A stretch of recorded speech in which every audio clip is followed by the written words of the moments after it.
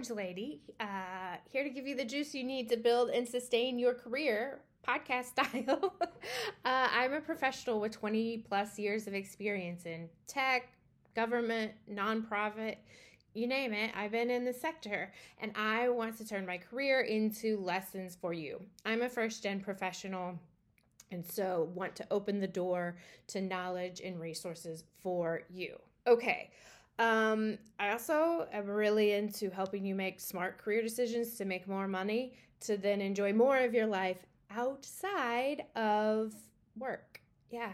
Okay, let's get started. Cheers.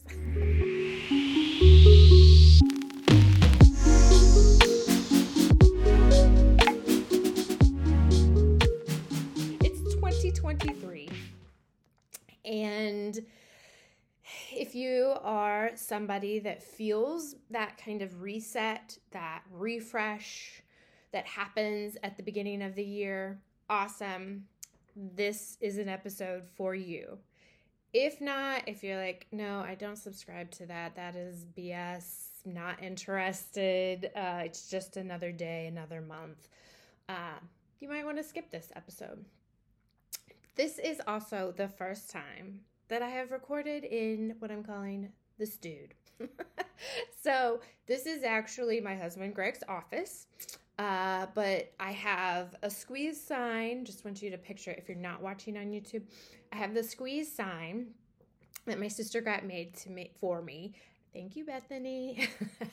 And I have these the full wall is like boxwood greenery that Greg put up. So it really looks like a fancy little content studio. It's very fun. And then there's our bookshelf over here, which is packed of all kinds of books. Okay, back to 2023 and figuring out what you want to accomplish. I always like to start goal setting by reflecting. For a couple of reasons. We'll get to that. So this may be an episode that you need to listen to a couple of times. Maybe listen to it once just to take it in, think about it, and another time to actually use it as a working session to go through this with me. So what we're going to do is think of one thing in 2022 that you accomplished, that you felt like was a win, was something that you celebrated, maybe others celebrated, but you really were like, I nailed that. That's the thing I want you to think about. So pause. Okay, so you have that thing in mind. Now I want you to think about who were the people that helped you accomplish that big win. Okay, maybe big is not the right thing because I don't believe in that it has to be huge. No, in that win. Was it a mentor that helped kind of guide you through the process? Was it your group chat that kept hyping you up and making you feel like you could do it? Was it colleagues, right? Did you work with a kick-ass group of people that were motivating, gave you great feedback along the way? Who were the people that helped you get there? Because nobody does this shit on their own. Let's be honest. Okay, so we have the thing that we accomplished. We have the people that helped us. The next thing you want to do is identify what systems you put in place to help you be successful. You might be like, Ashley, I don't do systems. I'm not a, organizational systems person. Well, you are, whether you recognize it or not. Everybody has ways that you work. Okay, that's what it is. You have your systems that you put in place that help you make it to the deadline. Some of them are going to look messy to others, which looks like a system to you, and vice versa. Let me give you some examples of what that could look like. Some people could use a notebook, right? And write everything out beginning to end, their entire project plan, and then put it electronic, or then maybe put it in an Asana or ClickUp to really work the project out and invite stakeholders. For some of us, this was me. Oh my gosh. Post-it notes, right? I like to map everything out because also Post-it notes move, right?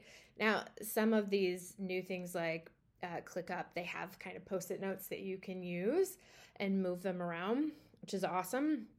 I also really like to use my calendar, and when I set the deadline, then I go back in my calendar and put all of the key milestones that I need to meet with reminders that are depending, a couple of days or a week, depending how large it is, in there. So that then I am keeping myself on track. Whatever it is, whether it's pencil, pen, and paper, Post-it notes, a fancy new like project manager like Asana or ClickUp, you have a system. Maybe it's just your Google Calendar, okay? But that's your system. So I want you to pause and kind of think about what that is and how it works. Take a little note. Okay. You have the thing you did, you have the people that helped you get there, and you have the systems that you put in place. You are brilliant, okay? And that is part of why we start with reflecting, because before you set a new goal, I want you to realize how kick-ass you are, like what you have already accomplished. Amazing. Now, maybe you already have a 2023 goal. If you do, great. We're ready to move ahead. If not, pause. Think about just one thing. I want you to try this exercise with one thing that you really want to accomplish that will feel like a win for you, that you'll be proud of, to be able to look back over the year and say, I did that. And then you're going to go through the exact same exercise. Hypothetically, who do you need to get this across the finish line, right? Who do you need to check in with? Who do you know that has already done this type of work that maybe you could ask about how they were successful?